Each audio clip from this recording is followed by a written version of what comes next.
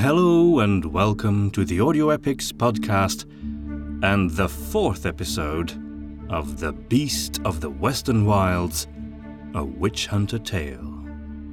Now, last week we had a little recap at the beginning of the episode, but we're going to eschew that from now on because we've had some feedback from people, and in the end we agree it's a bit too long and feels a little bit too patronizing to the audience to have a recap at the beginning of each episode, on the story so far. We value our listeners' feedback. We're very happy that you give us feedback, so we'll take it into account. And from now on, if you want to remember everything that happened so far, well, you can always listen to the previous chapters again because, they're all online for free. So anyway, before we do start the story, there is one little bit of news that I want to share with you, and that is the fact that Peter van Riet's music score for Witch Hunter, the original Witch Hunter dramatized audiobook, is now available on Spotify. So if you use Spotify, be sure to check it out. Look for Audio Epics Witch Hunter, and you will find his amazing music there. Peter's theme for The Beast of the Western Wilds, which you hear at the end of each episode, is on Spotify as well. Oh, and by the way, we've got 2 chapters today. The first one is called Into the Western Wilds, and the second one is called The Black Woods. So, here we go.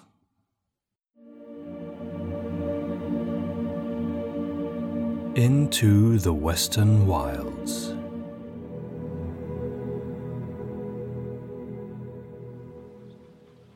The soft pink glow of early dawn was just beginning to rise above the treetops when everything was made ready for the hunt. Ludlov would be riding with Captain Elzenbach into the Western Wilds, following the trail to the beast, and hopefully to its smaller counterpart and the kidnapped infant. Adolphons was to stay behind and guard Heidi Winkler and the widow Elzenbach, while Conrad was sent out to look for a priest to bless poor Rudolf. The very thought of the young man's fate made Ludlov's stomach twist with guilt and grief, but he suppressed all such thoughts. There would be a time to investigate his responsibility for Rudolf's death. There would be a time to confess.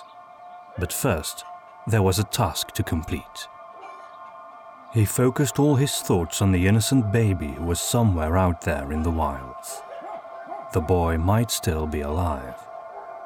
Clearly, the creature that took him had no intention of just killing Frederick, or it would have done so. Of course, the child might still be murdered for the sake of some evil ritual. Time was of the essence. Ludlov was seated on his horse, waiting by the edge of the forest, when Captain Elzenbach approached on the same horse poor Rudolf had ridden into Schnertwald. It was somewhat unnerving to see the same chestnut gelding now carrying the heavy frame of the captain, rather than Rudolf's light weight. The captain halted his horse next to Ludlov and gave him a weary look. Well, what now? Ludlov raised his hand and took off his glove, revealing a golden ring with a ruby set in it. He brought the gem close to his lips and then whispered one word. Fulgrin.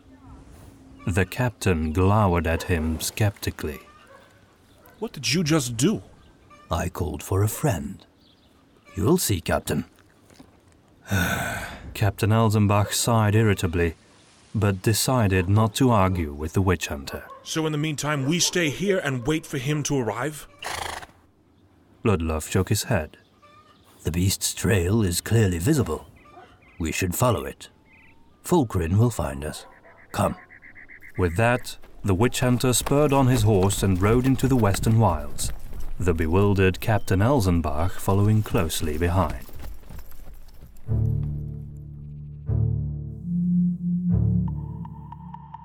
The shy, early brightness of morning was quickly lost to them as they entered the woods. The path ran in twists and turns through the thick growth of shrubs and trees. It was just wide enough for the two horses to ride side by side. The village was soon out of earshot, and the sounds of the forest took over. Besides their unusual density, Ludlov could see nothing particularly disturbing about these woods. But still, he occasionally caught himself warily shooting glances in the direction of snapping twigs or rustling leaves. He did feel uneasy, but refused to show it to the dour man beside him. There was very little conversation between them, until Ludlov suddenly halted his horse, prompting the captain to do the same. "What is it, witch hunter?" So the man hadn't heard. Instead of responding, Ludlov simply lifted his arm and extended it. A moment later, a large and beautiful predatory bird landed on his glove. Meet Fulcrin, Captain.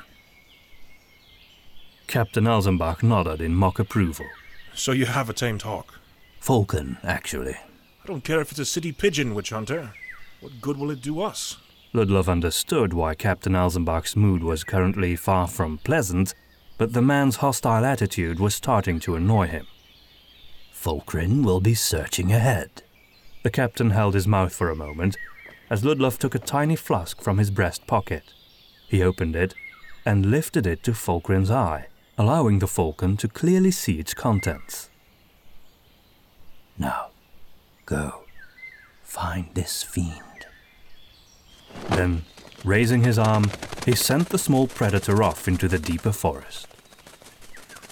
The sound of the bird's wings had not yet died out when the captain cocked his head and asked, "What was in the flask?" I took a tuft of hair from the pelt of the creature Adolphus killed. I noticed its unusual color and structure when Dr. Schmetterling showed it to me. Surely Fulcrin will be able to recognize it quite easily. It's truly remarkable what he can do. They rode on in silence for a bit, before the captain spoke up again. "So the bird is looking for the small one, the one that took my grandson, while you and I are following the trail of the larger beast." That is correct. And we will be alerted if he finds anything. "I hope so." As they passed a bend in the road, they entered a new part of the woods. The path turned steeply downhill, and the tree branches on either side leaned over them, obscuring the sky from their view entirely. It was also quieter here, and the ground was much softer, making the prints of the beast deeper and more clearly visible. A thick carpet of moss became visible between the trunks, and there hung a subtle, earthy, humid smell in the air. As they continued on their way, the road became narrower, so that they were eventually forced to ride in single file. Ludlov didn't like this very much, as it made them an easier target for any kind of ambush, but they had no choice. He decided to ride in front. I know you must be very angry with me, Captain. There came no response. He continued. I know I am responsible for Rudolph's tragic death. I am truly sorry for that.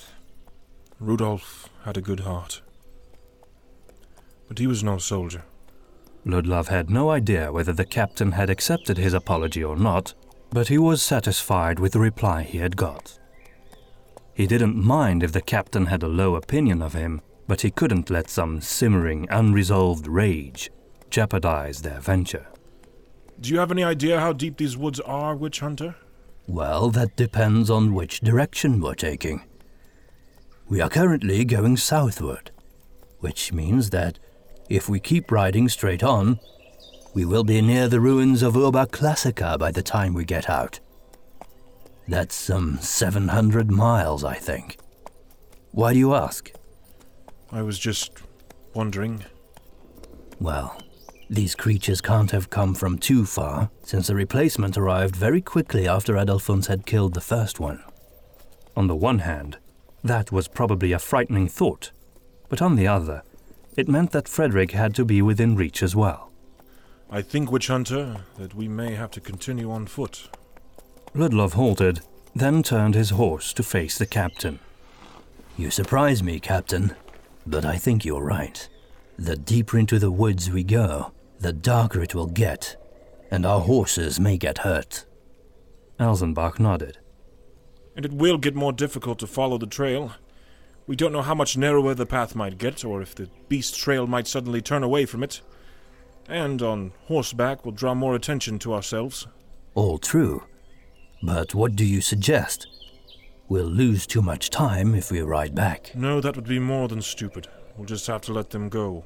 There's no other way. I hope they safely find their way back to Schnertwald. But I care more about my grandson than about these animals. Naturally. Well then, so be it. We will set them loose. They dismounted and led their horses a few yards back in the direction they had come from. Ludlov took off his tall, wide-brimmed hat and emptied the burlap bag of oats he had kept on the saddle into it. He allowed both horses to eat from the hat until it was empty. Then he tucked the empty bag underneath his belt. Finally, he whispered some parting words into his steed's ear, and then smacked the animals behind, sending it off. Captain Elzenbach did the same. Once the galloping horses were out of earshot, the two men exchanged glances. They were truly alone in the woods now.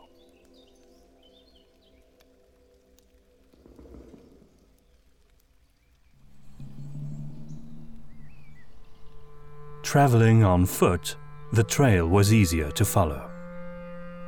It continued along the same path, which became soggier as they continued, always winding left and right, always leading downward. And as they went, the woods became darker, and the light of the sun slowly diminished. After several hours of walking in single file, with Ludlov in front, Captain Elzenbach finally broke the silence. What time is it? It's past noon, Captain. How could you tell with the sun obscured from our view by these trees? Ludlov turned towards his companion. I go by the rumbling of my stomach. Well, that's why I asked. Perhaps it's time to break out our provisions, then. Between the roots of a large tree, they found a spot to sit down for a bite of bread and some water from their leather canteens. Your bird hasn't returned. Do not fear, Captain. Fulcrin always finds his way back. He's never failed to do so. Ludlov carefully avoided mentioning that there was a magical component to the falcon's abilities. Magic was a very touchy subject wherever the Thottic languages were spoken. But he hasn't returned, meaning he hasn't found that thing, and my grandson is still lost. Ludlov took a deep breath. He didn't know what to say, and couldn't imagine the fear and uncertainty that this man was facing. It's a huge forest, and the creature that stole Frederick is small, fast, and nimble, and judging by Mistress Winkler's story, very intelligent. Elzenbach took a bite of bread and didn't respond. If Fulcrin did find the boy, it would be a miracle, Ludlov thought to himself. He quietly prayed to the goddess that the trail they were following was leading them to the right place. Captain? Captain Elzenbach, who had been hanging his head, lost in dark thoughts, looked up. Have you ever heard of the name the Black Woods? That's Heidi talk. I also heard a woman from a farm talk about it on the way here. What does it refer to exactly? If you must know, according to the superstitious lot of Schnertwald, there is a deeper part of the woods, not far from here, where everything is, well, black. Ludlov raised an eyebrow. Well, it's peculiarly dark there, and all the things that come from there, they say. Well, this is actually very important information. But it's poppycock. Why do you say that, Captain? You have seen these creatures for yourself. I can assure you, they are not of the natural order. The captain raised his eyes to the heavens and shook his head. Everything is of the natural order, witch hunter. You may not understand these animals, but they are just animals in the end. This turn in the conversation surprised Ludlov. He had heard such talk before, but only from philosophers and nobility. never from an ordinary man, especially not one living far away from the city. He didn't want to get bogged down in a metaphysical argument, but he was curious.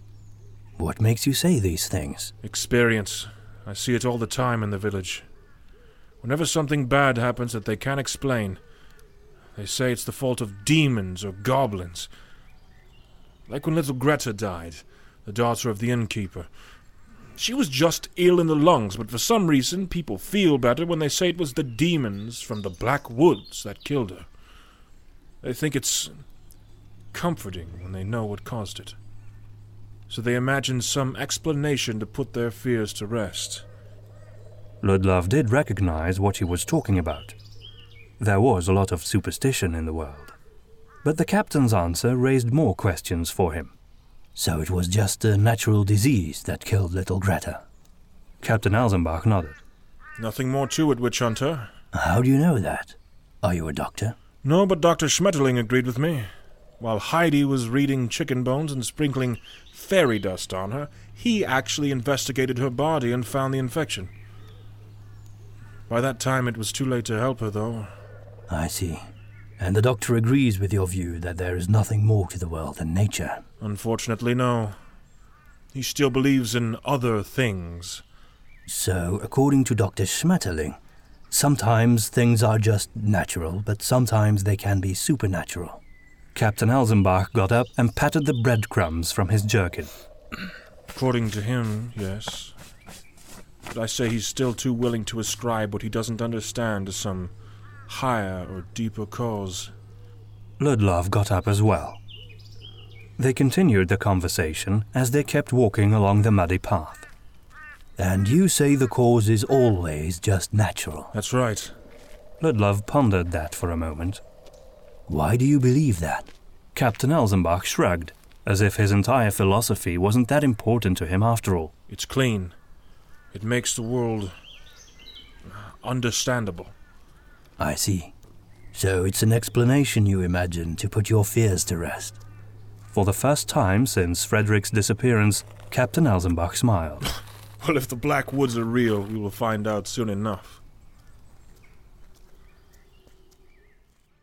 Ludlov was glad to find that the trail remained clearly visible for another few miles. It also surprised him just how long the path kept snaking downward, turning their journey into a slow descent into some long-forgotten darkness. The trees themselves changed as well. Their trunks and branches became twisted, like sculptures of strange, writhing creatures clawing their way out of some abyss. The light of day was dampened and diffused by the thick foliage above. In the few shafts of sunlight that managed to penetrate the forest canopy were thousands of tiny dust motes, swimming peacefully in and out of visibility. The afternoon was giving way to early evening when the Prince of the Beast suddenly turned away from the path and disappeared into the underbrush. What do we do now, witch hunter? The trail will be much more difficult to follow through the underbrush. It's not impossible, but it will be harder, and we will be moving much slower. We could always leave it and keep going down the path instead. Why? We're following the beast, don't you remember? Yes. Ludlov was lost in thoughts. This path was unusual. If no one ever ventured into these woods, where had the path come from? Who had made it? And to what end? I think this path is leading us somewhere significant. Significant enough to distract us from finding my grandson. Ludlov scratched his chin, still thinking. Well, obviously the whole point is to find Frederick. But we know he was taken by a small creature, not the large beast. Witch hunter, why have we been following the Beast Prince if not because they might lead to the same lair where the smaller ones live? Ludlov looked the captain in the eye. That's just it, Captain. They might live in the same lair, or they might not. It's not a given. So far, I've had the impression that they operate quite separately from each other. They're both monsters, they both wanted Frederick. They're obviously working together. Captain Elzenbach was clearly losing his patience now. While he had been speaking, Ludlov could swear the very air around them was becoming darker.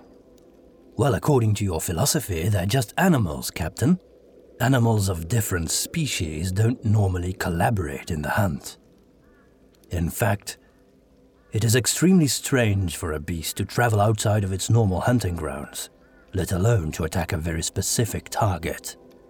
And unless Heidi sent us on a wild goose chase, the creature took your grandson alive. Which is another thing a wild animal just wouldn't do. Then they must have been trained beasts, sent by a person. A person living in these woods, then? Exactly, witch hunter. Ludlov took another look at the path winding downward in front of them. Well then, Captain, the only reason why there would be a path in these woods is because people made it. If you believe that there is a person behind your son's kidnapping, a person living deep in the woods, we will need to follow the path, as only that will lead us to people. The beast's prints can only lead us to some hole or cave where it nests. Captain Elzenbach was silent for a bit. Then he heaved a frustrated sigh. Oh, I thought the superstitious ones were annoying, but you're rational and it's even worse. Then he peered into Ludlov's eyes very sternly. The fate of my grandson is in your hands, witch hunter. I will follow you, but don't let it be a mistake, like when I entrusted my men to your command. Ludlov tried to ignore that last remark, but it stung bitterly. Thank you for your trust, Captain.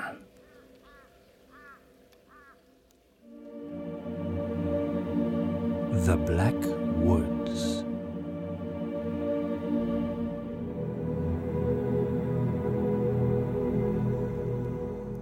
As soon as they continued down the path, a sense of foreboding came over Ludlov. He had always had a peculiar sensibility to things unseen, but being a witch hunter had sharpened his senses to the point that he knew there were unfriendly eyes watching them. He kept his unease to himself and maintained the frontal position on the narrow pathway. In the inhabited world, the sun was setting, Ludlov mused, but here it only registered as a rapidly encroaching darkness. It was time to make torches. Captain Elzenbach turned out to be quite good at it. He quickly found 2 suitable branches, and he had taken along some cloth, lamp oil, and a tinderbox. In the space of half an hour, Ludlov and the captain were both equipped.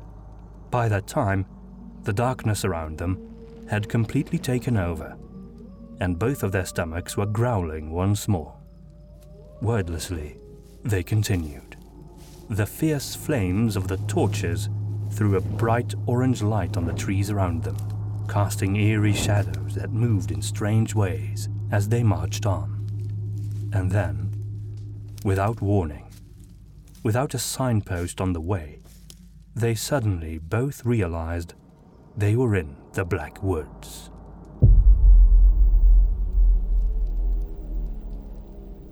Every branch was twisted like a reaching claw.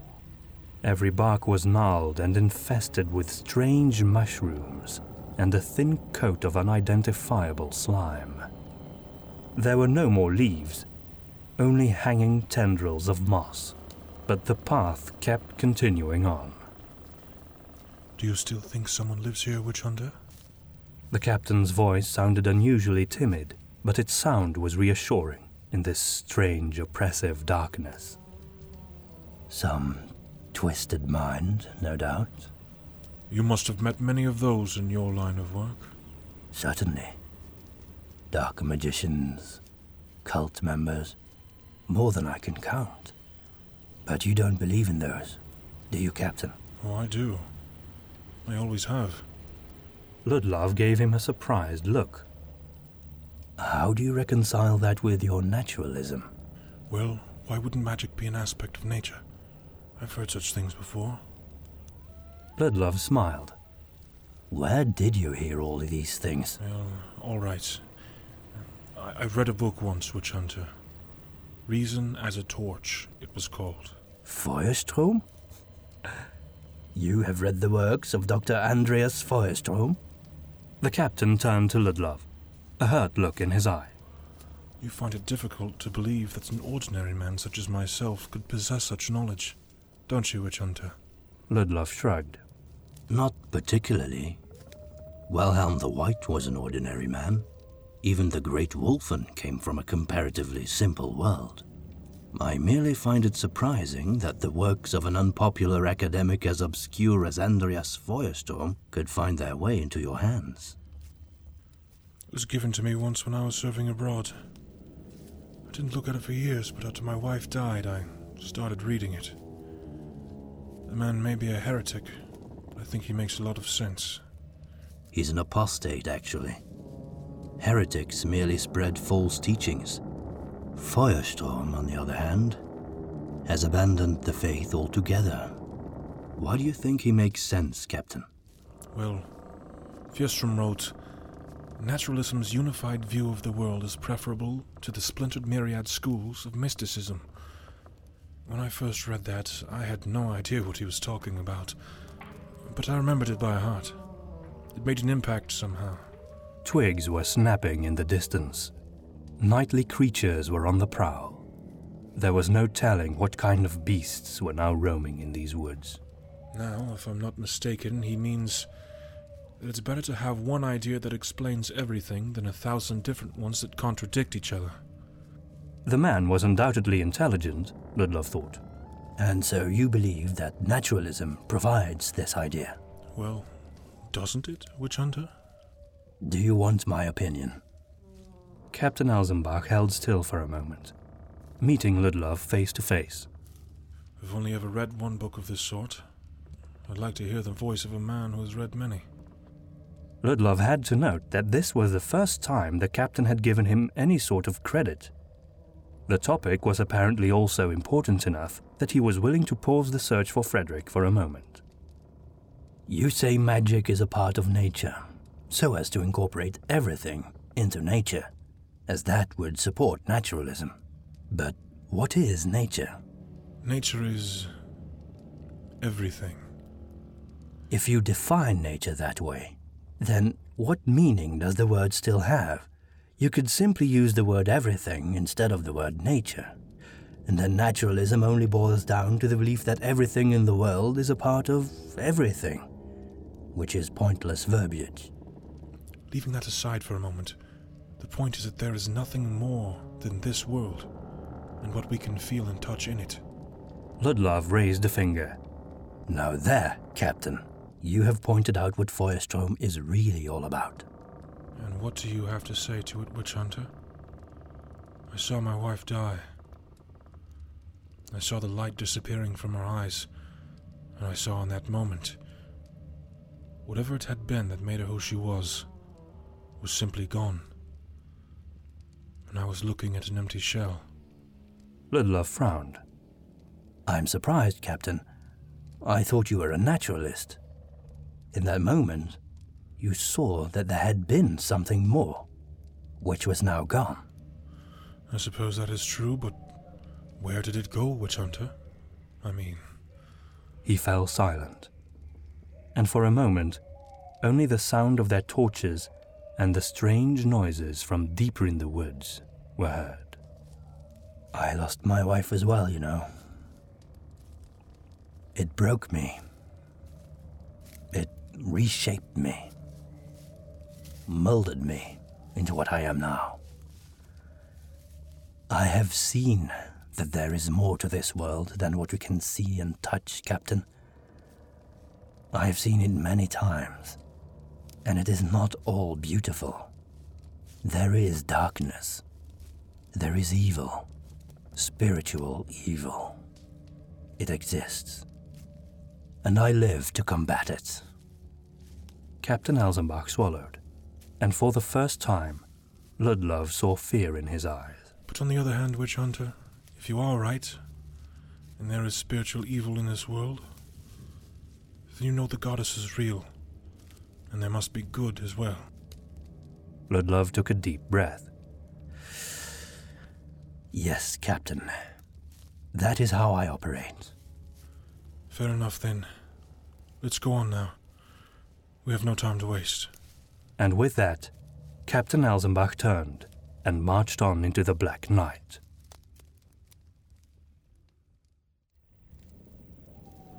They had walked along the path in silence for a few minutes when the captain suddenly held still again.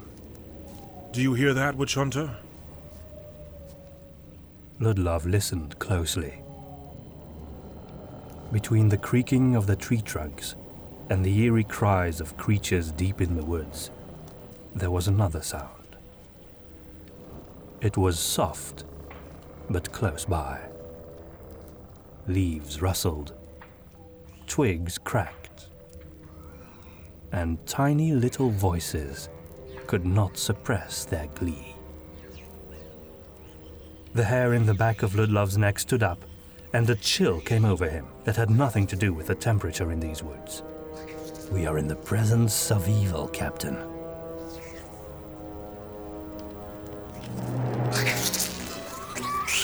They came at once from both sides of the path, jumping out of the underbrush like grasshoppers.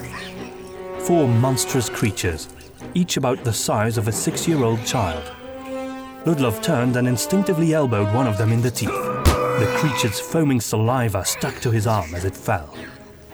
Another one of the little monsters grasped his leg and started biting. Its teeth were like razors, quickly cutting through the fabric of his trousers and penetrating his skin. Ludlov could think of nothing better to do than hitting the monster with his burning torch.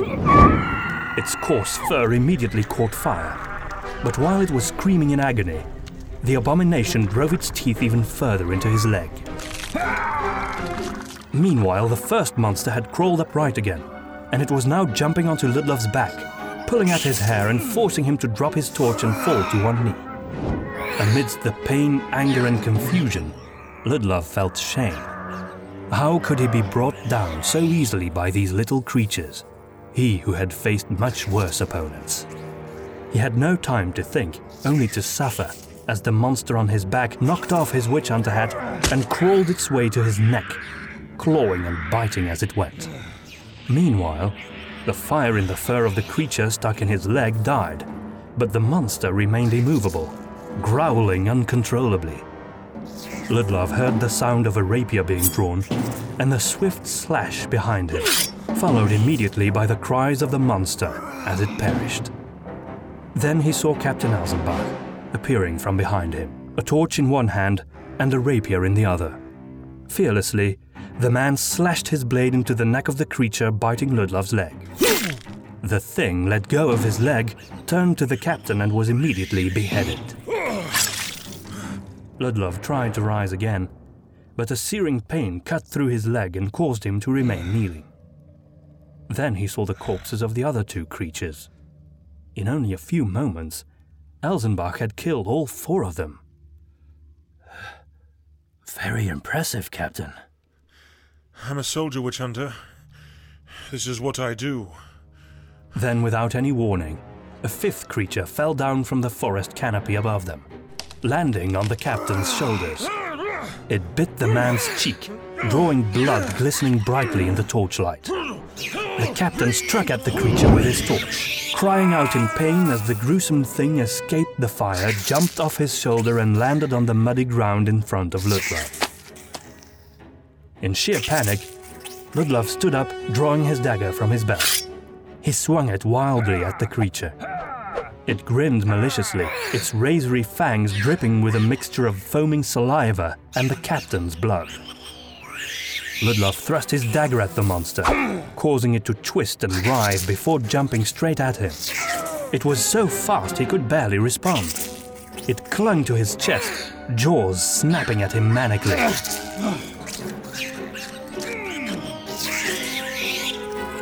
Then, it looked up curiously. A whirl of feathers descended, and the creature jumped away from Ludlov once more. Baffled, he saw Fulcrum, sinking his talons into the creature's scalp and pecking at its eyes.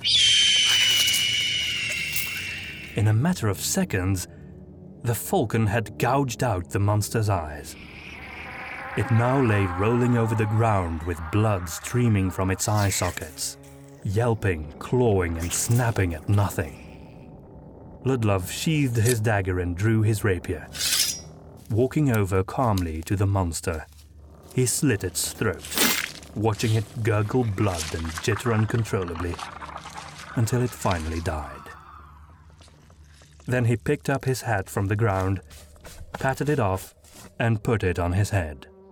Fulcrin fluttered his wings and landed on the witch hunter's shoulders. Thank you again, dear friend. Ludlov walked over to the captain, who lay down on the ground, panting, almost sobbing in agony, holding his cheek, with blood seeping between his fingers. His rapier and his still burning torch lay beside him, throwing eerie shadows over him. Captain Elzenbach? The man did not respond. Pain burst through the witch hunter's leg as he knelt down next to his fallen comrade. Let me look at the wound. Elzenbach turned his face towards Ludlov, but it was too dark to make out anything. Ludlov reached for the captain's torch, picked it up and looked closely at the man's face. His hand still covered the wound, but he was clearly losing a lot of blood. That needed to be taken care of first. Ludlov reached for the empty burlap bag he had tucked underneath his belt. It was rudimentary, but it was not so roughly woven that it couldn't serve as bandages for now. With his dagger, he cut the fabric into ribbons, ready to apply it to the fallen captain's head. Captain, you will have to remove your hand now. The man nodded, fear in his eyes. His hand jittered, and his fingers remained frozen as he slowly moved it from his face. The torchlight threw a gruesomely harsh light on the wound. A large gash had opened up the side of the man's face, covering it in blood. He would keep these scars for the rest of his life, Ludlov knew. Do you have any alcohol on you, Captain? Elzenbach's response was a very slight shake of his head. All right. Ludlov let the torch down beside him once more. There was nothing to clean the wound with. All he could do for now was try and slow the bleeding with his simple burlap bandages. And so he did. He had to raise the captain's head, tilting it slightly as he wound the bandages around it. He was as thorough about it as he could manage. Can you walk? Don't know. I'll try. Ludlov took up the captain's fallen rapier and handed it to him. Hold on to this. His words invited the tiniest of smiles from the man as he grasped the weapon's handle with one hand. Ludlov also picked up the torch. They would be needing it. The captain's arm leaned on the witch hunter's shoulder as they gingerly stood up together. The forest was still full of strange sounds, but all seemed peaceful now. We cannot stay here. We need to find shelter. The captain nodded shakily. Then they hobbled on into the darkness, the witch hunter favoring one leg, the captain of the guard dizzy with pain, loss of blood, and a possible concussion. You fought extremely well, Captain. Ludlov hoped a compliment would brighten his companion's spirits. So did your bird. Yes.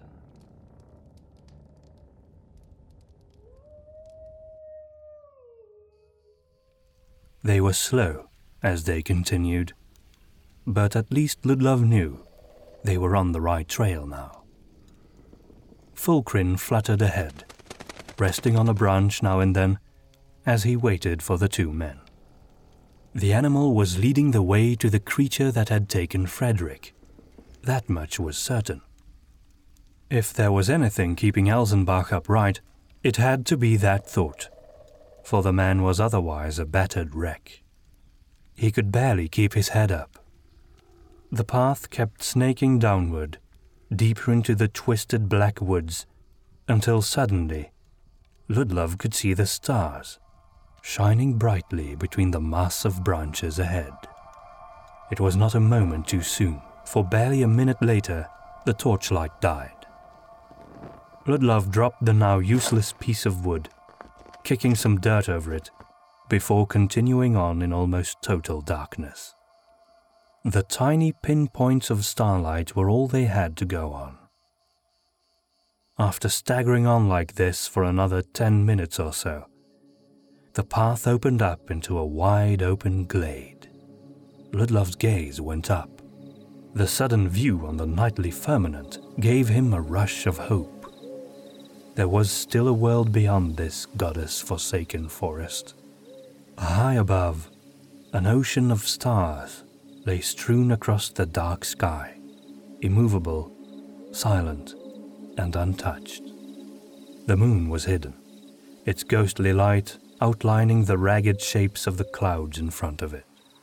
Looking down, Ludlov took in the landscape before them. There was a field of tall grass leading up to a long stone bridge over a wide moat, the still water reflecting the stars above. On the other side was what seemed at first to be a very tall and unnaturally steep hill, half hidden between tall trees. As they made their way through the grass, Ludlov realized that the shape in the distance was not a hill. It was a castle, but it was so overgrown with ivy, weeds, and even entire bushes that it was almost entirely hidden. One thin spire emerged out of the growth, a round tower with a pointy roof. "Look, Captain, an abandoned castle. This may be the lair of the creatures." The captain slowly raised his head and looked at Ludlov with weary eyes. "We have to enter." Ludlov was worried. They were both wounded, with Elzenbach barely conscious. If those creatures were indeed nesting in that building, it would be the end of them. But they needed a place to rest, and Fulgrin was leading them there. The Falcon was gifted with supernatural intuition, and he had never failed Ludlov. Captain Elzenbach didn't know this, though. All he cared about was his grandson. Ludlov had to admire the man's courage. They crossed the bridge and came to a very tall cast-iron gate, dead ivy still clinging to it. Above the gate itself was an arching sign, bearing the name Adelhart. Ludlov was reminded of his first encounter with the mayor of Schnertwald. The portraits in his study had been the likenesses of the Count and Countess of Adelhart. They had apparently ruled these parts once. This had to be their abandoned abode. They stumbled on, nearing the castle's huge double entry door, which lay half hidden behind hanging trails of moss and ivy. Suddenly, Ludlov became aware of something moving in the corner of his eye. He turned his gaze towards the moat, but there was nothing to see. Then he noticed it again. It was not in the water. It was beyond the water, on the other side, where the twisted trees of the black wood surrounded the entire area. Something had moved there, silently. Captain Elzenbach was in pain, and he could no longer conceal how bad it was. He was moaning softly in between his labored breathing. The poor man needed to rest. Fulgrin flew towards the castle door. It was flanked by great statues of prancing lions. The falcon landed casually on one of the lions' heads, patiently awaiting his wounded human companions. Instinctively, Ludlov had to turn his gaze towards the far shore of the moat again. Then he saw it.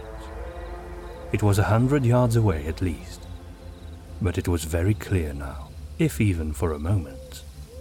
The great beast, the one that had killed Rudolf, was walking the shores, right in front of the trees. Even from this distance, its luminous green eyes could be seen as it surveyed the glade. Despite its horrible appearance, it moved sinuously, elegantly even. Then it turned and disappeared into the woods again. Ludlov had no way of knowing for sure that the creature had not seen them, but he assumed it hadn't, or if it had shown no interest in the two wounded men. Still, he could not shake the feeling of utter dread and unease at the mere knowledge of its presence. He decided not to say anything to the captain, but he hoped to be inside the castle as quickly as possible. As it turned out, the great door stood ajar. A slight push sufficed to open it, but as soon as he had done so, Ludlov closed the door behind him with his foot, still struggling to keep the captain upright. He wanted to shut out the evils of the wood in every small way he could. Inside, it was dark, but the sense of the air and the smell were quite familiar to the witch hunter, who had spent many hours in ancient buildings. There was massive wooden furniture around here, and thick, moisture-ridden curtains and tapestries. It had to be a great stone room, a hall rather. The sound of Fulgrin's wings echoed through the darkness as he led them on. Fulgrin! Fulgrin! The bird had to be perched here somewhere, but he simply couldn't see him. Then the captain collapsed, unable to take another step. He almost pulled Ludlov down with him onto the floor. Gently, the witch hunter helped Elzenbach down, laying him to rest on the cold stone. It was far from comfortable, but at least it was away from the monsters in the forest. Ludlov knelt down, laying his ear on the captain's chest. His heartbeat was very fast, and his breathing was raspy and barely audible, but at least his heart was still beating, and his breath was still going. Captain. Captain. No response. It became very quiet. Sighing, Ludlov sat down on the floor beside his companion, unsure of what to do. Fulgrin landed on his shoulder. Fulgrin, why did you lead us inside the castle? It was silent again. To protect us, I suppose. Very smart. The bird did not respond to the compliment. I wish I had a treat for you, boy. As if offended, the falcon took off again, disappearing into the shadows. Then all of a sudden, fatigue hit the witch hunter like a hammer to the face, and even though he knew he ought to be looking for a light source and treatment for the captain, he could not help but take off his hat, lay down his head onto the cold, hard floor, and shut his eyes.